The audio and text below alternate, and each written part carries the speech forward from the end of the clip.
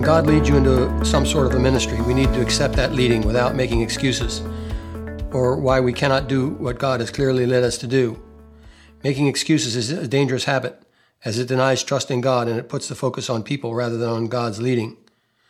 Jim Cymbala, pastor of the Brooklyn Tabernacle Church, said in his low point when he was the first young pastor, he said, quote, "I'm not qualified," I protested. "Me, a minister?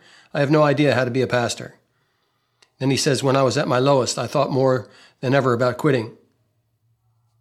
I'm not cut out for this," I told myself. "I don't have the ministerial flair. I don't have a pastor's voice. I'm not an orator. I'm too young. I'm so tired." He goes on by saying, "I was confounded by obstacles, bewildered in the darkness that surrounded me, unable even to continue preaching. I discovered an astonishing truth. God is attracted to weaknesses. He can't resist those who humbly and honestly admit that how desperate they need him. Your weakness, in fact, makes room for his power." Jim took steps of faith and God blessed him in his ministry, and the church now has 16,000 members. Here's a few sayings on making excuses. Number 1, if you have an excuse, don't use it. Number 2, most failures are experts at making excuses. Number 3, there are always excuses available if you are weak enough to use them. And number 4, great riches awaits the man who will manufacture crutches for lame excuses. The Bible records a number of men who made up excuses for not wanting to be obedient to what the Lord was calling them to do. For example, Moses. At least 3 times we see Moses trying to escape God's call in his life. In Exodus chapter 3, verse 11, Moses says, "Who am I that I should go to Pharaoh?" Number 2, Moses says in Exodus chapter 4, "I have never been eloquent. Please send someone else." Moses in Exodus chapter 6, verse 12, "Why would Pharaoh listen as I speak with faulty lips?" If anyone should have been confident before Pharaoh, it should have been Moses. After all, he was raised up in Pharaoh's house. He was well educated and well known by both the Jewish community and the Egyptian community, yet he tried to get out of doing what the Lord was leading him to do. Moses tried to say he was not eloquent and had faulty lips. This may be true, but God was still there with him, and he should not have tried to get out of what God was leading him to do. In Exodus chapter 6, verse 12, Moses says, "Why would Pharaoh listen as I speak with faulty lips?" He kept making excuses. In all fairness to Moses, we must realize that Moses knew who the Pharaoh was, and to stand before the most powerful man in the entire country to tell him that the Hebrew people are leaving was a fearful task.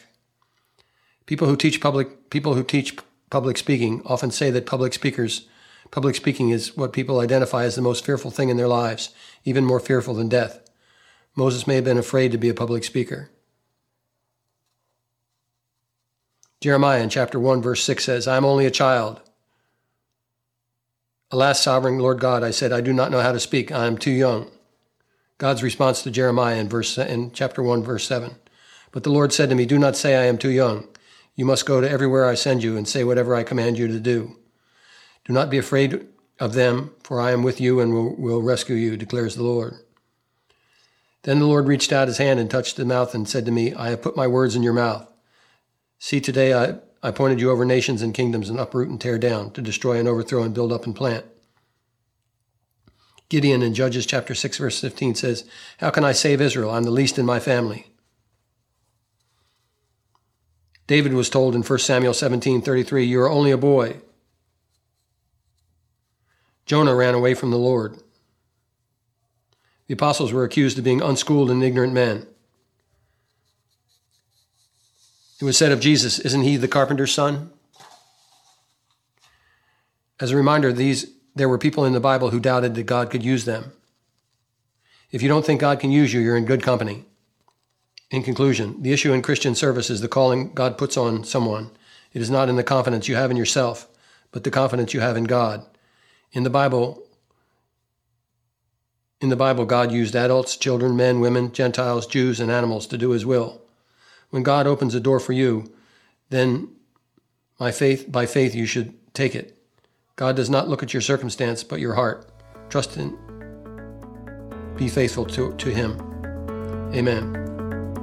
Father, help us to be faithful to the calling you've put on our lives. When you speak, help us to listen and help us to be obedient. We ask this in Jesus' name. Amen.